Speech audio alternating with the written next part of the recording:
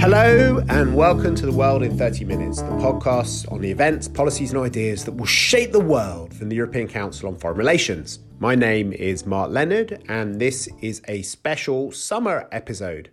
Rather than having one of our normal discussions, we have decided to post a recording of a recent ECFR event, the launch of the new updated version of the paperback of my book, The Age of Unpeace, where I am joined by Fiona Hill, who is a senior fellow at the Centre on the United States and Europe in the Foreign Policy Programme at Brookings. She recently served as Deputy Assistant to the President and Senior Director for European and Russian Affairs at the National Security Council. And she is also author of the memoir, There Is Nothing for You Here, Finding Opportunity in the 21st Century, and co-author of Mr. Putin, Operative in the Kremlin, published by the Brookings Institution in 2015. Fiona joined me for an absolutely fascinating discussion, which was chaired by Jason Cowley, who is the editor-in-chief of the New Statesman magazine and author of the book, Who Are We Now? We have a fascinating discussion looking at the war in Ukraine, how it happened, what it means for global order, and trying to explain the future of geopolitics by using some of the ideas in The Age of Unpeace. You can now buy a paperback of the book from Penguin on their website or on all good bookshops, and we'll put a link to allow you to buy that, as well as Fiona Hill and Jason Cowley's book on our website at ecfr.eu. But for now, all I can do is invite you to sit back and listen, and I hope that you enjoy what was a truly fascinating discussion.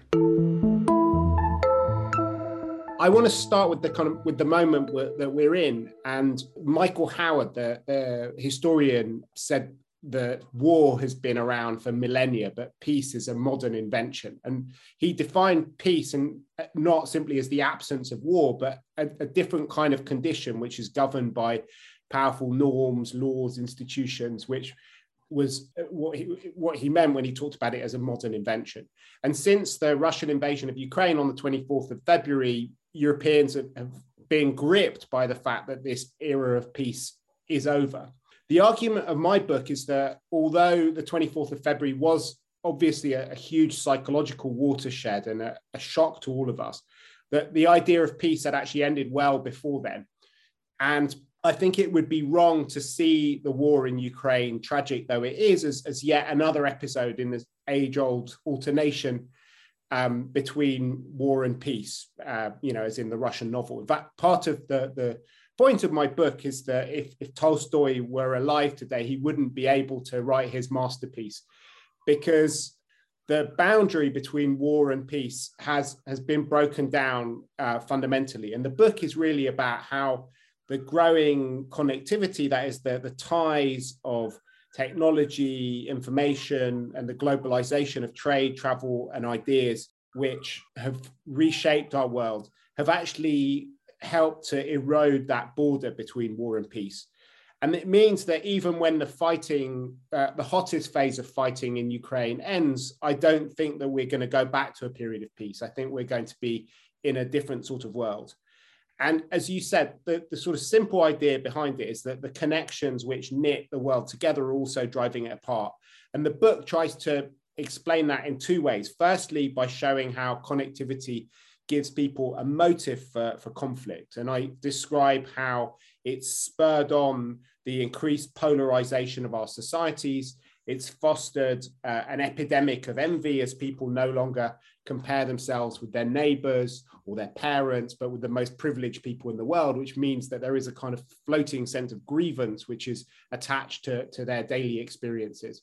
And it's also created a sense of a loss of control, the fact that so much that's going on is outside of their realm of control. And that is creating a new kind of politics, which is centered around identity, around grievances, and about taking back control from international organizations, from foreigners, from elites. And in various ways, that has created a motive for conflict and has led to a much more fractious world. And in the kind of new forward of the book, I look at how some of these dynamics have played out in Ukraine's relations with both Russia and Europe, and how they've contributed to the uncertainty which made Putin initially invade Ukraine in 2014, and which I think spurred him on in this war. But the other thing which I try and do is to show how connectivity provides us with a new arsenal of weapons to fight each other. And the war in Ukraine, I think, shows how wars today are not only fought with planes and tanks and shells, but also through sanctions, through supply chains, through financial flows, the flows of people, information, digital, and energy. And the metaphor I use to explain geopolitics today is that of a loveless marriage where the couple can't stand each other's company, but are unable to get divorced. And as with all unhappy couples, it's the things which brought us together in the good times that become the means that we use to hurt each other in the bad times. When the marriage goes wrong, it's about who gets the pet or the holiday home. And above all, the children become a battleground which is used to hurt and manipulate the different partners. But in geopolitics, it's all of the things that bind us together, every single facet of globalization, which was meant to bring us together, from trade and migration to infrastructure and the internet, as well as the solutions to global problems like COVID or climate change, which can be manipulated, turned into tools of power and even influence. So if you start looking at the war through the prism of this book, I think it both explains some of the reasons that we got to where we are today, but also a lot of the ways that both the Russians and the West and other powers are thinking about how to fight it, and some of the ways that even though it's not a global war, it is having global consequences. And I think there are sort of four big assumptions about how the world works, which we're being forced to rethink. Because I think if we are entering a period of unpeace, and if the idea of peace is over, that firstly means that we need to rethink the whole idea of our economy. And there's going to be a new economic model emerging. We used to see interdependence as a guardrail against conflict, and now increasingly we see it as a vulnerability. And we are all finding ourselves unwitting warriors and victims in the new conflicts that are going on, whether it's through our energy bills, food prices, information warfare. But it's not just that the economy is a weapon. I think what we're increasingly seeing is that we have a wartime economy. So in the age of unpeace, security is more important than efficiency. People think a lot more about diversification and are worried about dependency. You have new buzzwords like friendshoring going on to talk about how you mitigate against supply chains and being blackmailed by others. And also you see globalization giving way to regionalization as people try and surround themselves by friends and to think about their neighborhoods. The second thing, which I think is changing fundamentally, is our model of security. It's not just that hard power is back and that we're going to spend hundreds of billions of pounds of extra defense and that the peace dividend in Europe is over, and that our security is going to be defended more by a balance of power than by treaties and institutions and norms. I think there's a much wider idea of what the battlefield is. And in the book, I look at 7 new rules for exercising power in the interconnected world. Russia has famously been a hybrid warrior and a pioneer of this way of working for a long time. But in the future, I think all countries are going to have to think less about being attractive models and more about how to become hybrid warriors that can both defend themselves from attacks to others, but also rethink how they exercise power on the world stage. The third big change is about the idea of competition in this world. Lots of people talk about how we're entering a new Cold War and talk about a world which is divided between democracies and autocracies. But I don't think that's right. I think whereas the old Cold War was split by different ideologies that had an idea about a common future, the age of connected unpeace is more split around identities that are focused on the past. And one of the biggest sources of tension are the different ideas that we have about connectivity and how that changes our identities. And in the book, I spend a long time trying to define how different powers are thinking about that. I spent some time on Russia, but the most time spent on these 3 new empires of connectivity that think about the world in totally different ways: the US, China, and the European Union. The kind of fourth idea, which I want to end with, is that the most fundamental thing that we need to rethink is the idea of order. So even when the hottest phase of fighting ends, it's unlikely to be followed by a new European security order. It's just possible that there'll be some sort of treaty that people will look at where the borders of different countries lie. I don't think that's necessarily the most likely scenario. But even if that happens, a peace agreement might force countries to remove their troops, but it can't do anything to prevent cyber attacks, disinformation campaigns, energy cutoffs, informal economic sanctions, or even the movements of so-called little green men. And I think that try as we might to uncouple our economies and our financial systems from Moscow, the fact that we share a large landmass with Russia means that we're not going to be able to seal ourselves off completely from Russia. And that's why when the war in Ukraine ends, it's going to be followed by a period of unpeace rather than peace. I should probably end there because I'd love to hear what Fiona has to say and to take part in a wider discussion with you. Okay, Mark, that's very comprehensive and a succinct summary of the big ideas in the book, and they are extremely big ideas. Fiona, over to you, please.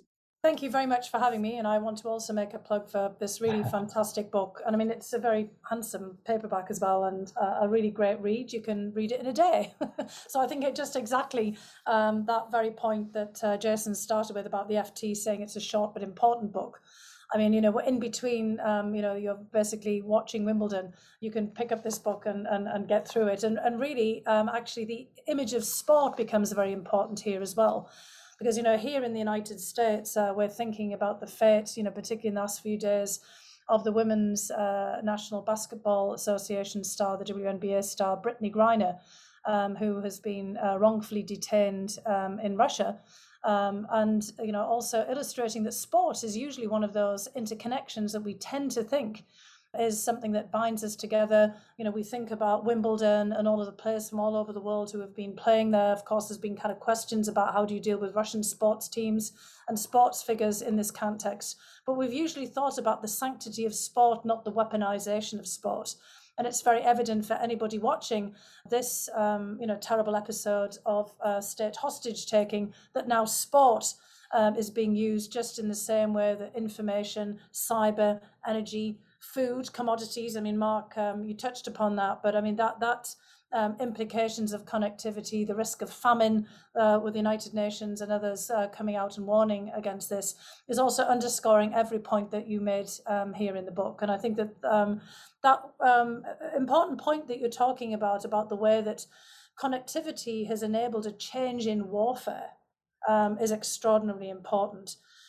And that point you also make in the foreword, and you've just made now in the overview, that in many respects, the era of peace that seemed to have defined Europe since the end of the Cold War and really had been the secret to the rise of Europe, really underpinning one of your earlier books about why Europe would dominate the 21st century. I mean, the reason that you said that was fairly obvious at the time.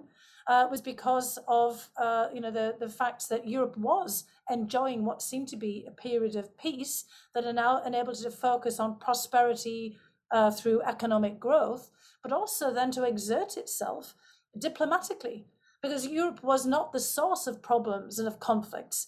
Europe was actually in this unique position, or so it seemed, for several decades, where it could actually try to intervene in a very positive way to bring about the kind of the broader rule, one hoped, of institutions and patterns of good governance. But as you say, and as you talk in the book, I think with great frankness about how your own views evolved over time, and I share the same sentiments and feelings that you describe so clearly in the book. All of us who had, some optimism and hope for a very different future, had to live up to the fact, or kind of, let's just say, wise up to the fact and accept the fact that things had changed. And as you point out also in the foreword and in the course of the book, they changed a lot earlier than, perhaps we realized.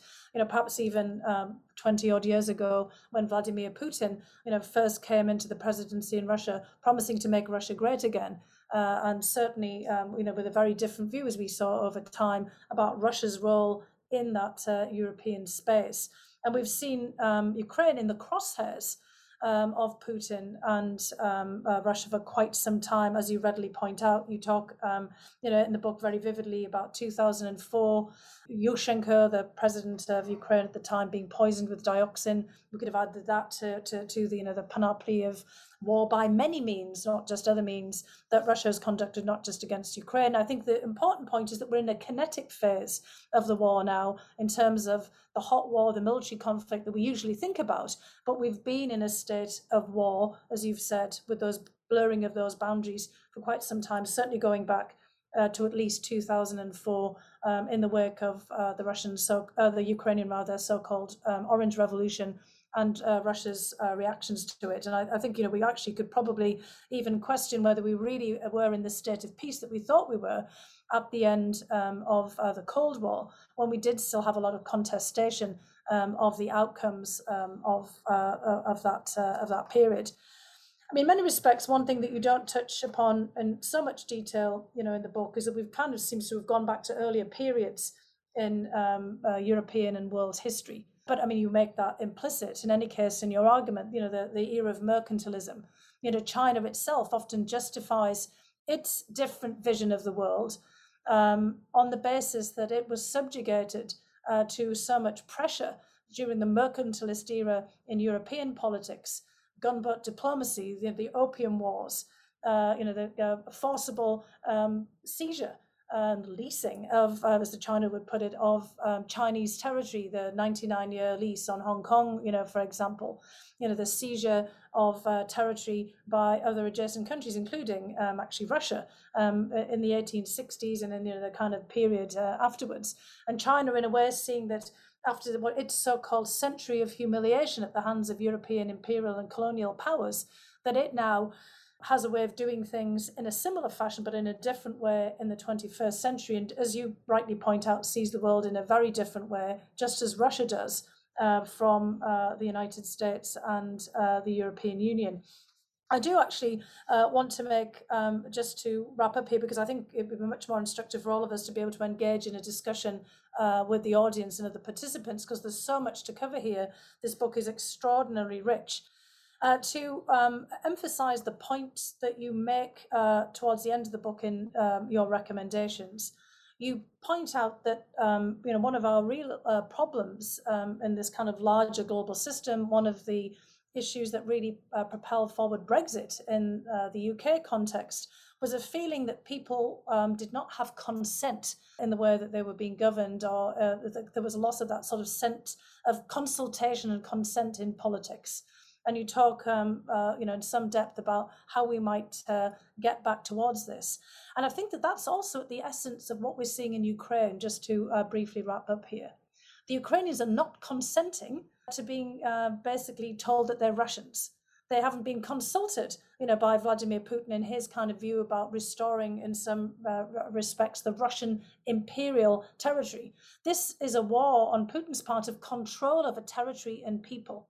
You mentioned in the new forward about Ukrainians traditionally being the Cossacks, what we used to call the freebooters, the people who didn't want to live under centralized authority, and that's still the case in Ukraine now. And what we're seeing in the war in Ukraine is really a conflict for the right to have a civically defined nation. The Russians, refer to the Ukrainians as Nazis because the Ukrainians are refusing to identify themselves as Russians. And Russians as a kind of an idea about control over people, not being consulted, not giving consent. It's all about control rather than those issues. And Ukraine itself is a rather horizontal networked society. And it is one of a multiplicity of identities, although there's now an overarching Ukrainian identity now fixated in the language because of the way that Russia has manipulated the Russian language. It still remains the case. You can have someone like Zelensky, who is a Russian-speaking Jew, from a very particular background in Ukraine, who can be just as Ukrainian as a Crimean Tatar, who has also been, denied the right to be a Ukrainian by Russians, or a Pole, or a Romanian, or a Lithuanian, or an American or a Brit or a German, who basically decides to be in Ukraine and become part of a larger civic nation. So I think that element of your book is also important to think about in the context of Ukraine. And as we think about how we deal with what is likely to be a long period of unpeace with Ukraine as well, how to be able to restore that kind of sense of consultation and consent in Ukraine itself and in Europe at large is going to be very important. But I just want to commend you again on just really a fabulous book, and hope that in between Wimbledon, people will pick this up and read it. Thank you, Fiona. That's terrific. Really, really, really superb. Interesting what you say there at the end about sense of Ukrainian nationhood being forged in the furnace of war, and it's evolving and developing before our very eyes into something that's civic and plural and encourages compound identities, and is nothing to do with deep ethnic roots, something very complex and modern and very interesting and welcoming to a multiplicity of identities and ethnicities. Mark, one thing that struck me in the book, I like the form of the book. I like it's not just hard political analysis. There's some reportage, there's travelogue, and there's also memoir. There's some very personal touches. And you write about your feelings of being shipwrecked, so metaphorically shipwrecked in 2016 because of the vote for Brexit in the United Kingdom and the election of Donald Trump in the United States later that same year. I mean, two huge shocks to progressives and liberals.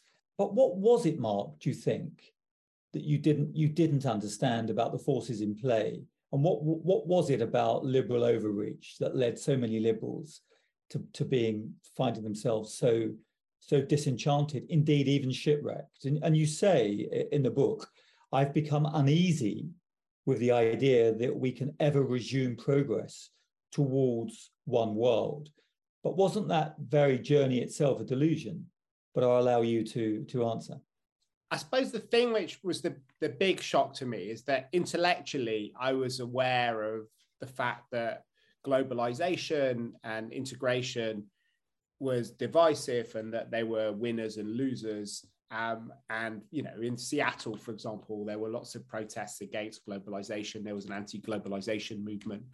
But the big shock about Brexit for me was the way that different people could live through exactly the same trends and have such fundamentally different ways of understanding and explaining what had gone on. And we're all products of our history and our geography and our upbringing. And my story, which I tell in the book, is my mother is a German Jew. Her family was largely exterminated during the war. She was born in hiding during the Second World War, where they're being hidden in a convent.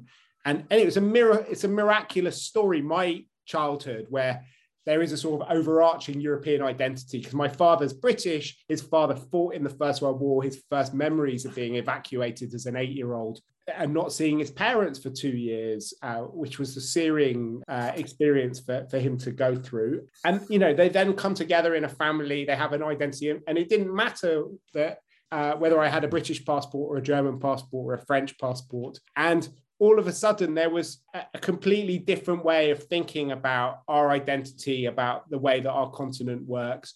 And my life was built on this extraordinary process of coming together, of integration, of travel, of food getting better, everything becoming better, only opportunities and positive things.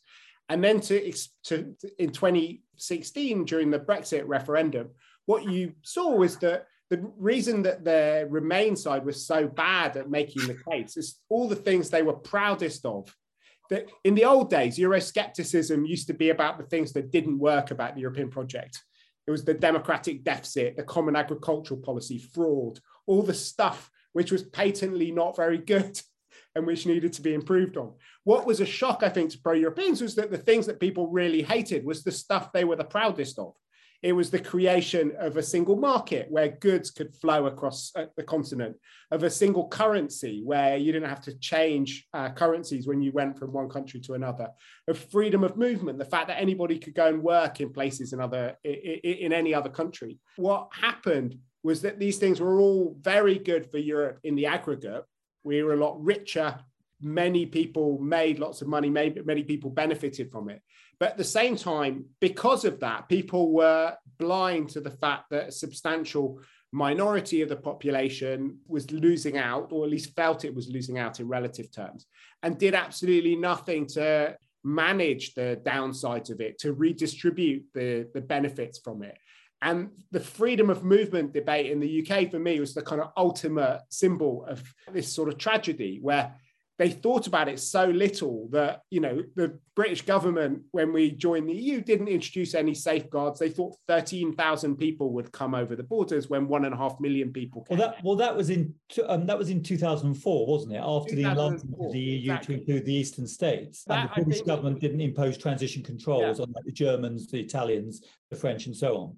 Yeah, we were one of only 3 member states that didn't introduce. But what was mind-blowing is, one, you know, people complain about the Iraq war intelligence failures, but getting it, you know, thinking 13,000 people would come and 1.5 million people coming is a kind of mistake of much kind of greater proportions. Yeah. There were no attempts made to work out who was coming into the country. Where I grew up, when I grew up in Brussels, we had to register with the local town hall, so they knew who was living where and where different people were, and they could make sure that you had more doctors or more school places if large numbers of people came in. The British government had no clue about where anyone was going. It was elite complacency, and in many ways an administrative failure is what you're saying. But what I want to get to is, you then embarked upon a journey.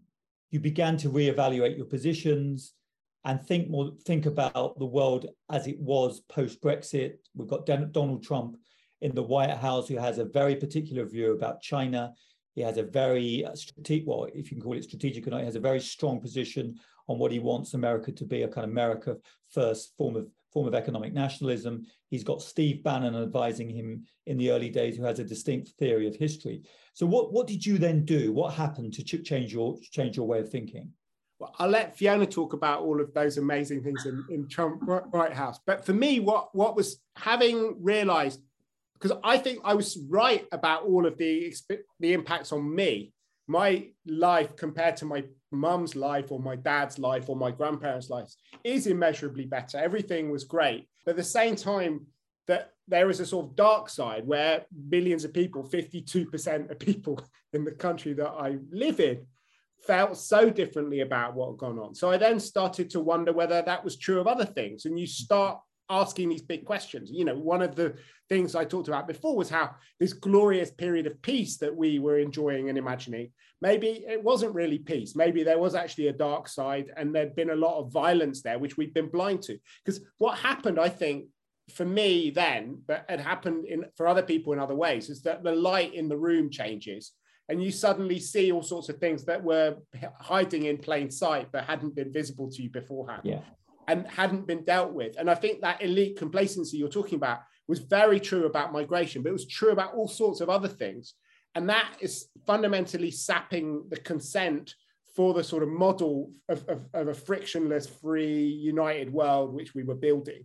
And there are lots of bad things that we haven't dealt with, that we haven't faced up to. Lots of people who felt that they were having their futures dictated by forces beyond their control, that they were unhappy about all sorts of things. And some of these things are particularly difficult for people like myself on the sort of progressive side of politics to deal with. Identity is the most difficult one, where, you know, the left is traditionally quite allergic to talking about about national identity and patriotism and things like that. And those are some of the things that were most negatively affected in people's minds. And because elites were not willing to talk about any of those issues, from identity to migration to the kind of inequality from globalization, other people filled the vacuum. And I think that's really why we got a different sort of politics, which is looked like it was going to become dominant around 2016.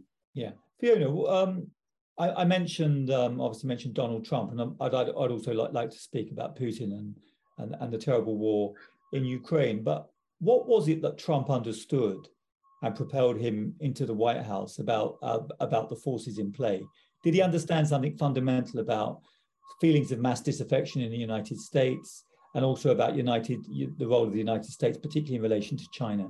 Yeah, absolutely, he did. I mean, he understood all of those things that Mark has just laid out there. That other elites were not just complacent about, perhaps sometimes even ignorant about. I mean, the book that I just wrote, very much like Mark, lays out my own perspective on this, which is very different. Although actually, I would say that my own family embraced the idea of Europe for a variety of reasons, but they were also people who suffered in many respects from these larger forces of globalization, at various points. My own hometown in the north of England voted 61% to leave the European Union, not because of ideas of independence and freedom, but the idea that benefits to them from globalization or from being part of the EU were not flowing. That there was not that redistribution that Mark was talking about, and that previously, where it might have been possible for people engaged in construction, and Mark, talks about this at actually at one point in the book, and it's spot on. People engaged in construction in the north of England to go and work in London, they found themselves displaced by Ukrainians at some point later on, but in the meantime, Poles and Bulgarians and Romanians who were sending money back to their home countries, whereas they wanted to, take money back to the north of England. And, basically feeling that so many parts of Britain outside of, the London and Greater London area in the south were in fact in worse shape than, some of the other countries that were joining in now in the EU and the larger expansion, and that people were benefiting from a mobility of labour, and they were not. They were actually being excluded from it. I mean, they weren't able to do the same things. They were not likely to go and be able to work abroad. Even the old idea of Auf Wiedersehen, Pet, the sitcom about the workers going to Germany. They were displaced from there as well, not just inside of their own country. Now, that happens, or at least appears to happen, also in the United States on a huge scale. In this case, it's not that actually Mexicans and Hondurans and Guatemalans are coming in, displacing Americans in factories in Michigan, but those factories in Michigan are moving to Mexico, or they're moving to China, or at least their production is. And that has the same impact. And Trump sees that because he actually works in construction. This guy is, of course, incredibly privileged. He's from an elite, but he doesn't see himself as being part of that larger political or cultural or economic elites. He always feels himself at the outs because of, the nature of his own branded, personalized family business. We know, about all of his neuroses and his narcissism and his feeling that he is not taken seriously. In a way, he then starts to channel, those same feelings of grievances. He becomes the embodiment of larger grievances. And because he's engaged in construction, he employs construction workers. I mean, we also know that he employs an awful lot of illegal immigrants. And as we've learned later, he has a feel for this because he's in the working class, the blue collar areas of New York and everywhere else that he operates. And he sees it right away. And he's not part of the party politics of either the Democratic or the Republican Party. He kind of self-aligns with the Republican Party, but he does that to basically usurp the political momentum. And I think, the person he's most akin with is not really Johnson in the British context, but Nigel Farage, and others elsewhere, the Alternative for Deutschland and other, kind of characters, the Marine Le Pens, who kind of have this feel at the kind of like the grassroots of politics and exploit it and take advantage of it. And that's really his genius. And he himself resents China because he resents the fact that America doesn't make stuff anymore. He's got a very 1980s perspective on things where Japan seemed to be usurping the United States. Now he sees China as coming into that role.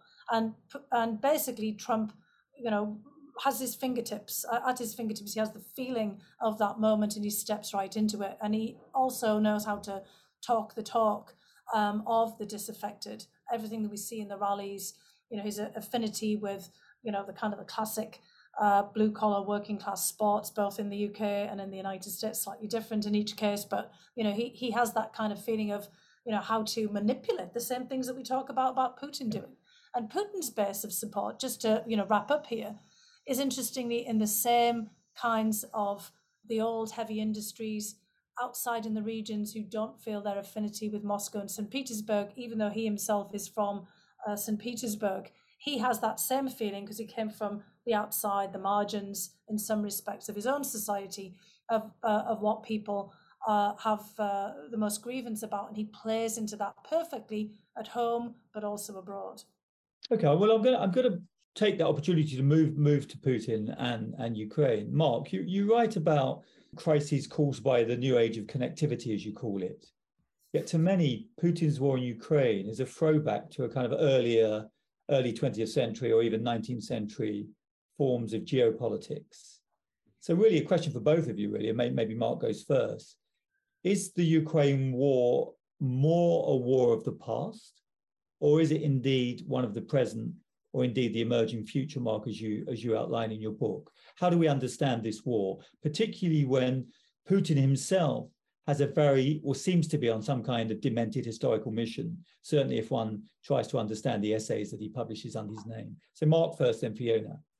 I mean, I defer to Fiona for her study of Putin's imaginaire, and she's been living in his mind for a very long time and has been brilliantly explaining it to many of the rest of us. But I think that it is a kind of strange TARDIS that we're in. He's somehow bestriding different centuries. It is both a kind of real throwback to earlier projects. It's a post-imperial war as well. It's not that kind of difficult to understand if you look at other empires collapsing. But so much of what seems to have driven it, both in the kind of immediate history and in terms of how it's being fought, does feel very 21st century. And in the book, I talk about my own kind of experience of going back and forth to Ukraine, starting with the Orange Revolution and watching, how the connections between Ukraine and the European Union fed this deep sense of anxiety in Moscow and in Putin's brain about Ukraine slipping away, and how he tries to counter that by creating his own European Union, the Eurasian Economic Union. And in a weird way, the battle between these two projects then prepares the ground for his completely unjustifiable annexation of Crimea. But it was the failure of his attempt to wage a kind of new connectivity war that led him to go back to territorial warfare. And it's a really interesting project. I mean, I think, you can sort of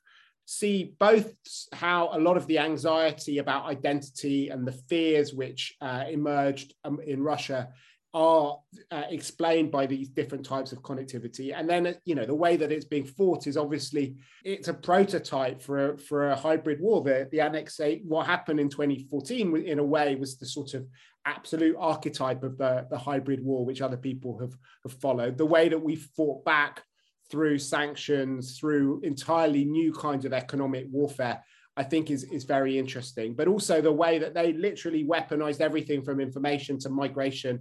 And they know that actually driving people out of their homes in a way could be the most powerful way of breaking the will of Ukraine's allies. The fact that there are, several times as many Ukrainians who've been forced out of their homes as Syrians during not who've been forced out of their homes, but who've come to Europe during the so-called refugee crisis of 2015, I think is part of the way that this is being fought. So it's a weird kind of postmodern medley of different things, but I think it's very 21st century, even though there are echoes of past periods. Okay, Fiona, an old war, a new war, a combination of the two? I think Mark's, this is great, the TARDIS war, for all the Doctor Who fans out there. I mean, I think you've got to patent that very quickly there, Mark. That's because it's a fantastic image of where we are, because there's medieval aspects of this, kind of, as you said, I mean, Putin in a way is dragging us back to the Middle Ages, of all of these, various claims that he's made to Ukrainian territory. I mean, he's gone back even earlier, 988, the Christianization of the lands of Rus. And, he's taken us back to so many periods. It really is like the TARDIS back and forth. And we never know where we are from, one day to the next about what historical reference he's going to, pull out of, his hat here.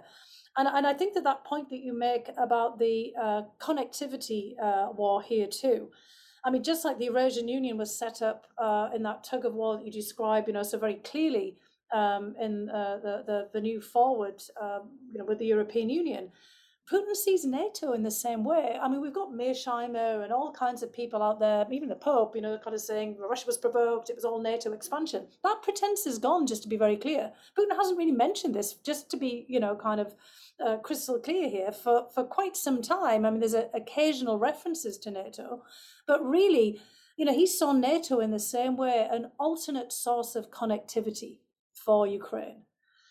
I mean, we always see, NATO as being kind of set up, yes, during the Cold War period, an opposition to Russia as a means of defense, but we saw it as collective security. It wasn't meant to wage war, apart from in extremis.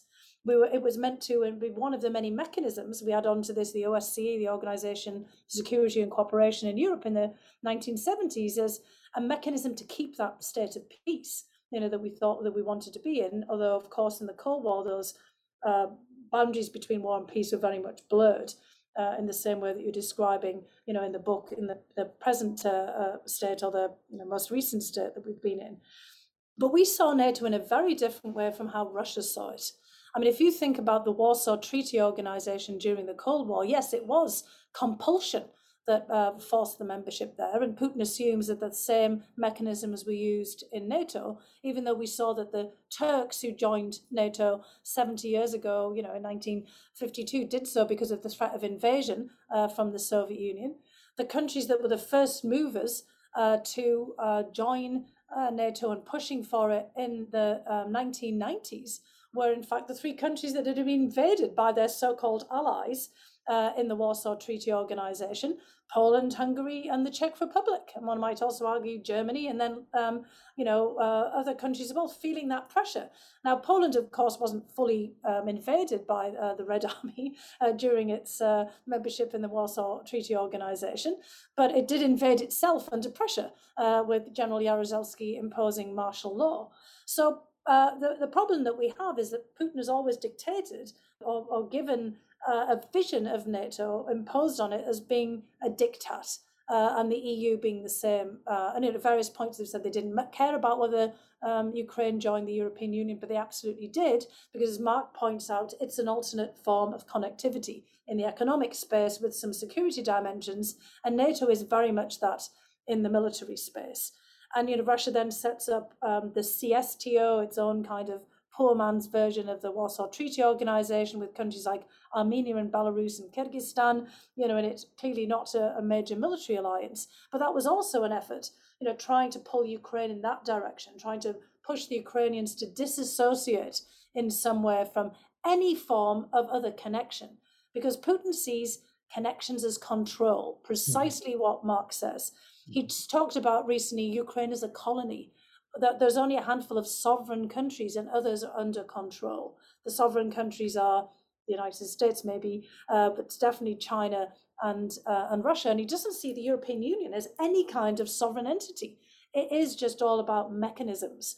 And where does the UK fit into that as a colony? Well, the UK doesn't really fit in, to be frank, and to be blatantly obvious and honest. And even Germany didn't, because early on, when Germany had a presidency of the European Union, Putin tested to see whether that meant that Germany was the dominant country in Europe, and decided that it was not. And then he writes off the European Union. So it's irrelevant whether, for Putin, whether the UK has left the EU or not. He does not see the European Union as a separate entity here. And that's, part of the thing we're grappling with, is somebody who sees connectivity as control. And so, as Mark says in the book, we have to find other ways of figuring out how to deal with this. That's terrific. Mark, do you want a little coda to that? 'Cause I do want to bring some questions in. Mark, recently we ran the interview in the Statesman with Sergei Karaganov, Professor Karaganov, the former Kremlin advisor. It was a fascinating interview which got picked up all over the world, and it traveled. And he said, actually, it's the way to understand this war. It's actually ultimately a war against Western expansionism. In other words, the Ukraine war. What do you think of that analysis? I think certainly in their minds, they're worried about the attractive power of the West, and the fact that Ukraine has been slowly changing its orientation through its trade, through its desire to join NATO and other things. Obviously, one of the reasons it's been doing that is because of the way it's been attacked by Russia. That's been waging war against Ukrainians for much of the last couple of decades, whether overtly or covertly in different forms. So I think they're kind of partly authors of that movement, but it's definitely a central part of what they think, I think. Okay, I've got a question here from Andre. He says, starting with the opening statement of peace being a relatively new invention, he goes on to say, is the age of unpeace really that new? Or is it a different term for the Cold War? So in other words, is it as new as you think it is? For me, what is new is the intensity of our connections with the rest of the world. So like sanctions, a lot of the things we're talking about have been around for millennia. You can go back to the Peloponnesian War to see sanctions. But what you have now through digital connectivity are economies that are far more bound up with each other, information environments that are bound up with each other. So you can do enormous damage at relatively low costs to other players. During the Cold War, we had no contact with the Soviet Union. There were almost no overlap between our economy and the Soviet economy. So it was just not possible to do some of the sorts of things that we're doing now. And I think this both means that— What about Soviet oil? It wasn't weaponized for various reasons, and I'll let Fiona talk about that. Fiona, you go. Yeah, look, I mean, I agree with Mark there. And in fact, I mean, it is absolutely true that, embargoes, sacking of granaries, with the sack of Rome, the destruction, I mean, these kinds of, a lot of the things that we're seeing now that Putin is using as tools and we're using as tools, financial, weapons, have been used before. But I think Mark is actually spot on. And in fact, I mean, if you think about the United States stance on Soviet oil and gas, the United States was always warning, a bit like Cassandra or, some perverse kind of a Greek chorus in, the theatre, that this is going to turn out badly the more that Europe became entangled with energy from the Soviet Union. And, dating back to the 60s and 70s, the United States stance on this was pretty clear. Now, of course, that was in a Cold War context of not wanting to have any leverage on the part of the Soviet Union. But of course, as Mark lays out in the book, the decision-making on the part of, Europeans and Germans in particular, was that interdependence would be mutually beneficial and would prevent war and would actually change the nature of the relationship. Whereas the United States, probably because of its own use of gunboat diplomacy and weaponization of, kind of degrees of interdependency, during some of its more recent history, was pretty cognizant of the fact that this, could be turned against. So that period of vulnerability does start to emerge from the 70s, onwards. But, Mark is right that, for the Russians and from there was actually a disincentive until you get to someone like Putin, who likes to think that if you have an instrument, you have a weapon, you should always be ready to use it. A bit like, the kind of point that I think you also, make in the book about what's the point of having these lovely armies, if you can't use them. I think that was the Madeleine Albright, quote to Colin Powell at one point. That's what Putin thinks. If I've got a nuclear weapon, if I've got, grain, or I've got this or that, I've got oil or I've got gas, why can't I use it as a weapon? Well, we hope he doesn't use nuclear weapons. The recent NATO summit in Madrid gave a sense of a kind of revitalized alliance, a more cohesive alliance as a consequence of the war in Ukraine. Scholz in Germany has used this interesting word, Zeitenwende, to describe this kind of new era of international politics. Are we seeing a revitalized NATO, Mark and Fiona, or is it illusory? What do we think? I mean, there's no question that NATO has gone from brain death to being seen as existential for many people across the continent, and with Sweden and Finland choosing to join it. If you look at what's happening in Germany, I think there's been a kind of profound change to the way that Germans think about their security and their politics. But at the same time, in the kind of medium to longer term, there are important questions about how the US domestic politics is going to develop, how long Americans are going to be willing to carry on playing the outsized role in European security that they have in recent decades.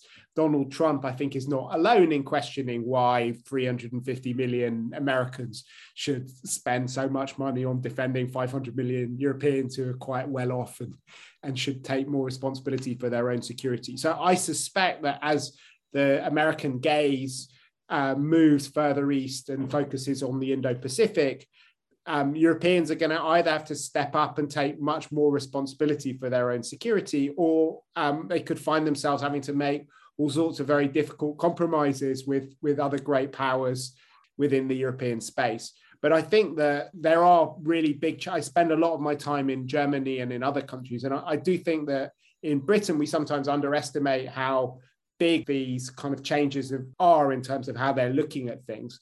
And I think that after a while of investing 2% in their economies, the nature of NATO will change as well. I think it will go from being a sort of Pax Americana to hopefully a more balanced relationship where Europeans take much more responsibility for their own security in this part of the world. And it will be a different kind of situation. And obviously the relationship with Russia is going to be very different from the way that it's been for the last few decades. I think the illusion that we can have a cooperative security order with Russia is not something that will return in 2, 3, 4, 5 years. I don't think there'll be a reset while Putin's in the Kremlin. So it'll be a very different sort of relationship going forward, based on peace, based on rearmament. And I think the peace dividend is going to end, which is something which is very sad, actually, for many Europeans. Yeah, so Fiona, NATO, and then maybe a few words on how long we think Putin may remain in the Kremlin. Hard to make those predictions, of course. Right. Well, there's just a couple of quick points on what Mark has said here, just to add a little bit more dimensions here, because I agree with what Mark has said. I mean, one of the things is paying very close attention to what the Finns said when they wanted to join NATO, which of course is a huge step for Finland after this very careful balancing act for so long, and also for Sweden after 200 years of vowed neutrality. And I think the Swedes were more following the Finns' lead, because the two of them saw their security as intertwined. But the Finns don't, kind of also, as Mark's suggesting here, want to jump because it's Pax Americana. If you think about Finland's always had a really robust territorial defense. Sweden and Finland are both really bringing something major to NATO, which I think will change the way that NATO looks. It's not that they want America to defend them. It's because that they feel that the European security mechanisms have all failed, and they don't want NATO necessarily to go back to the past. This is not a TARDIS effect, using Mark's metaphor here, going back to the Cold War. They want to use NATO as a robust entity that still actually has capacity as a platform for building some other new security mechanisms. I think they'd agree with Mark that this is not a new order, but in that kind of thinking back to the 1970s and the Helsinki process, they know that that's at an end, that those old mechanisms of keeping the peace have gone and we need something new. And NATO is what we've got, and let's think about how we build on it. So I do think that we're under the gun, so to speak, here, of the Russian guns, of thinking about how we use NATO in a different way. It's not just a new zest for an old life, but how Finland, Sweden, and others, and as Mark says, if people are really thinking more serious about their security, build something new forward. And I think in that regard, China is going to be part of that calculation.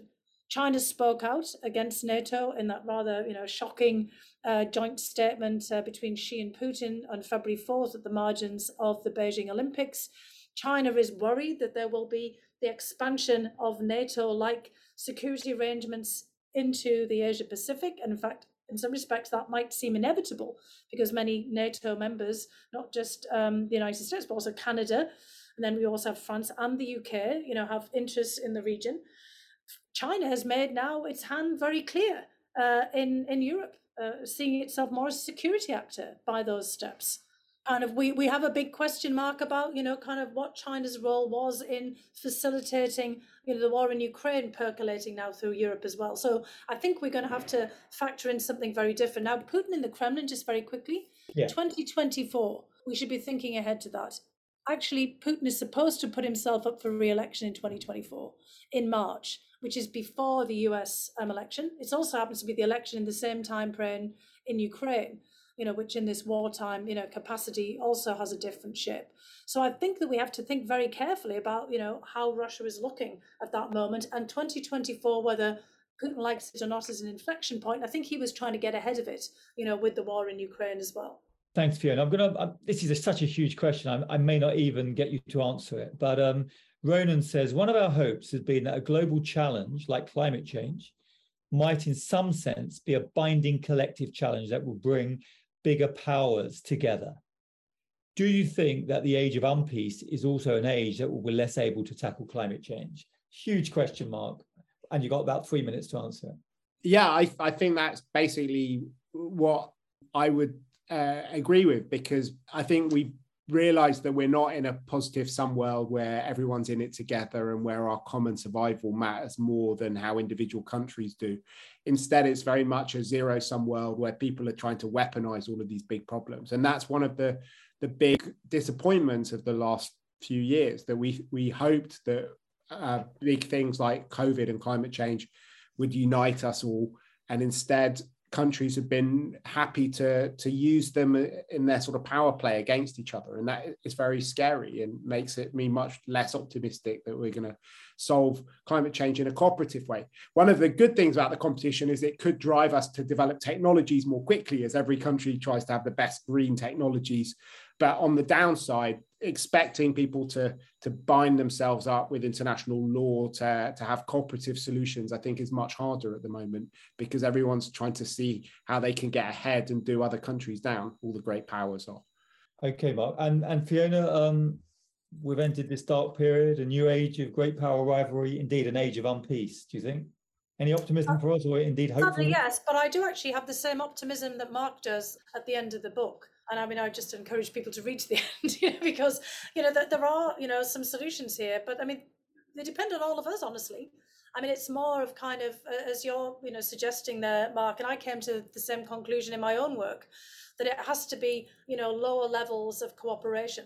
We're not going to be expecting things, from the top. So it's kind of, and this is what Ukraine is about. Look, this is a whole country that's mucked in there, all hands on deck in a moment of existential crisis. Putin's war is being, kind of still waged, from on high, using people from the margins. It's not a kind of all state effort at this point, thank God.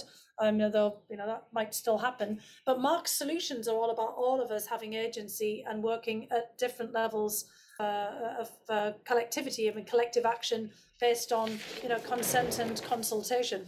It's not all pie in the sky, just if anybody's sort of thinking that. I mean, I think that Mark, does sketch out there, some ideas for us to think about and to work on. It's just, that's the next book, I guess, right, Mark, about, how do we, do all of this in this age of unpeace. Now that you've, analysed the situation here, very clearly, you've hinted at some suggestions, and, we've all got to work on them.